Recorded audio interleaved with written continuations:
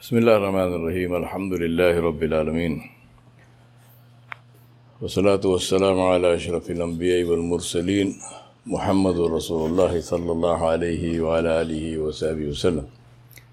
Tasliman kathiran kathira. Badu, my brothers and sisters, in 2015, I was invited to speak at the International Conference on Faith-Based Education in Oxford, in England.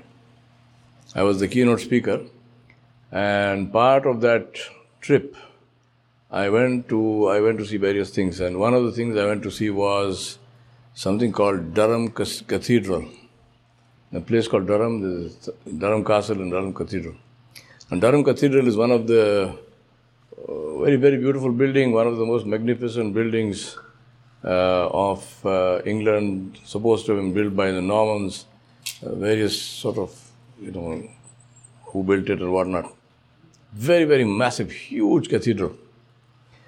So when I went there, I wanted to go inside, and there was an usher standing there, and he said the service is going on.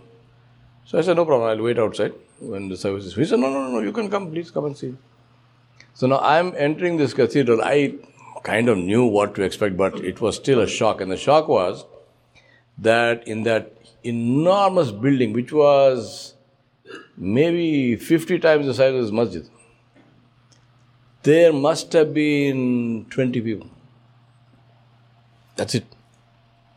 So obviously they cannot even use the actual pulpit and the, their mimbar, what they call the pulpit and the, it's ridiculous because you have 20 people, and this is like the whole football field, what will you do with them? So they, in one corner, they sort of partitioned off a corner, and that's where they were holding the service. And I thought to myself that, subhanallah, when they built this cathedral, they built it for the size and so on and so forth. Okay, part of it was because the kings were funding it, so they wanted to have something, to show the magnificence of the king, but also because there were that many people. So he said, okay, we need to house 5,000 people, so let us build a building which will house 5,000 people. Now what happened to the 5,000 people? It's not as if England has no people. There are plenty of people in England. Now what happened to them is, may Allah protect us, is what I see happening to the Muslims worldwide, not only in this country. If it was only in this country, it would be a smaller problem, but it's not in this country alone, worldwide. And that is, we are losing touch with our deen. And how do we lose touch with our deen? The same way that the Christians did. Now what happened with the Christians was that Christianity itself has no Sharia, it has no law. The law of Christianity is the law of Judaism, it's the law of the Torah. And then the Jews also have another book called the Talmud. So that's a Judaic law. But Christians do not follow Judaic law. So as far as Christianity is concerned, they do not have a complete way of life for all aspects of their life. So they have worship rituals. So you want to go to church, what happens in the church? They have worship rituals. This is how we pray to God. These are the things we do, and so on and so forth.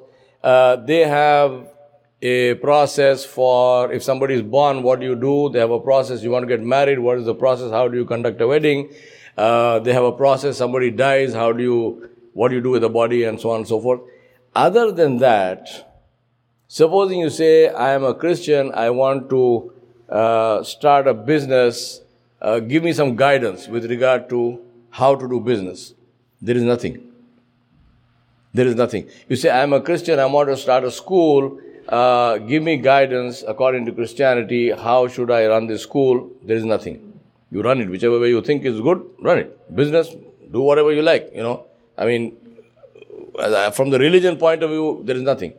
Okay, so don't lie, don't steal, don't cheat. This is standard across the world. There is no religion which tells you to lie and cheat. So say, no, hold on. I want from Christianity, what is it? Nothing. We don't have anything. With the result that people got separated from their deen. And they lost meaning in the deen. For them, the religion lost meaning. What do I do with this deen? Okay, so I go on Sunday, I go to the church, but that's it. Now, my fear is that this is what is happening with us as Muslims. I'll give you a few pointers.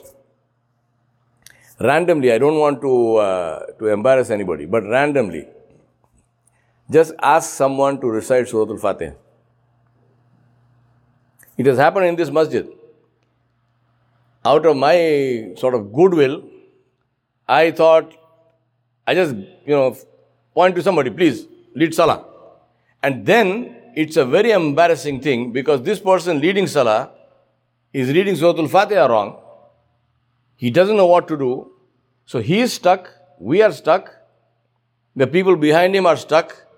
And obviously I feel bad. I mean, my intention of asking someone to lead Salah is not to insult him or not to embarrass him, but this is what happened. So I have learned now that I don't ask somebody just to lead Salah. I first have to know, what does this person know? Right?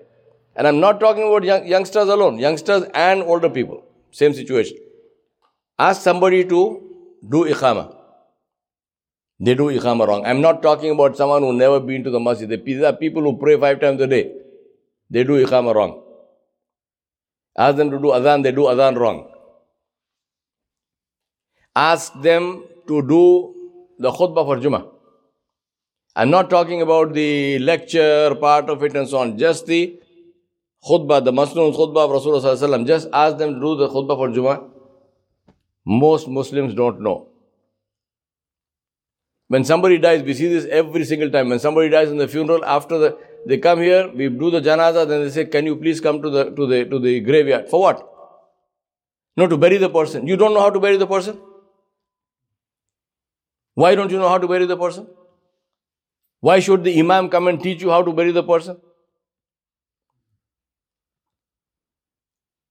Now, this is what we have done. We have created, that is why in this religion, in a religion which has no priesthood, we have created a priestly class, which are the imams and the maulanas and the sheikhs and the whatnot, the madaris and the jamiat, which we produce people. Their training is how to lead salah, how to do Jummah, how to do janazah, how to do nikah, which is something which every Muslim male must know. I am not saying you have to do the Jummah. You must know how to do it. If I point here to Omar, please go stand there, do the Jummah, Omar should be able to do that without any problem. Yes? Even if you never do it in your life, doesn't matter. You should know. You know how long it takes? For you to learn all of this, it will take you 2 or 3 hours. That's it. There will be a little bit of piece of memorization that you have to do on your own. But to teach you, I will guarantee you, I will teach you this whole thing in 2 hours. Now that 2 hours, if you are not willing to give to your deen, then a day will come, may Allah protect us from ourselves, when our masajid will have the same situation as Durham Cathedral. In this country, many masajid are what? Old churches. Do you think those people, when they were building the church, did they say to themselves, you know what, let's build a nice church, let us make sure it is oriented towards Makkah, because one day the Muslims will buy this, so we have to sell it, so let us make sure that we build a church which the Muslims will buy. Do you think they were thinking that way? But it happened, right? It happened. Why? This reason. Because they allowed their people to get divorced and separated from their religion. We'll talk more about this, inshallah, in the coming days, but I want to leave this thought in your mind, which is, are you willing to give 2 hours out of your life to learn these basic fundamental things? Yes or no? Huh? Inshallah. I mean, those who know, alhamdulillah, good for you. But if you don't know, just 2 hours. That's it. We don't need more than that. Just 2 hours. It's very, very important. And I said this is a global problem. It's not just an issue of this country. This is a global problem. It is people I'm talking about, who cannot read Surah Al-Fatiha correctly are Arabs. You speak Arabic. You don't speak Fusha anyway. You speak, whichever Amya of whichever place. So, as far as the Arabic of the Quran is concerned, you are as good or as bad as anybody else. How bad is that? So 2 hours. Yes? Ready, inshallah? Everybody? Seriously, please give this time to yourself. Right? Just 2 hours. And I don't even want 2 hours at one stretch. We don't want to do everything together. Total 2 hours. Maybe half an hour at a time. Easy. Jazakumullahu khairan. Quick question for you. Wa sallallahu ala nabiyil kareem wa alihi wa sahbihi ajma'in bi rahmatika ya arhamar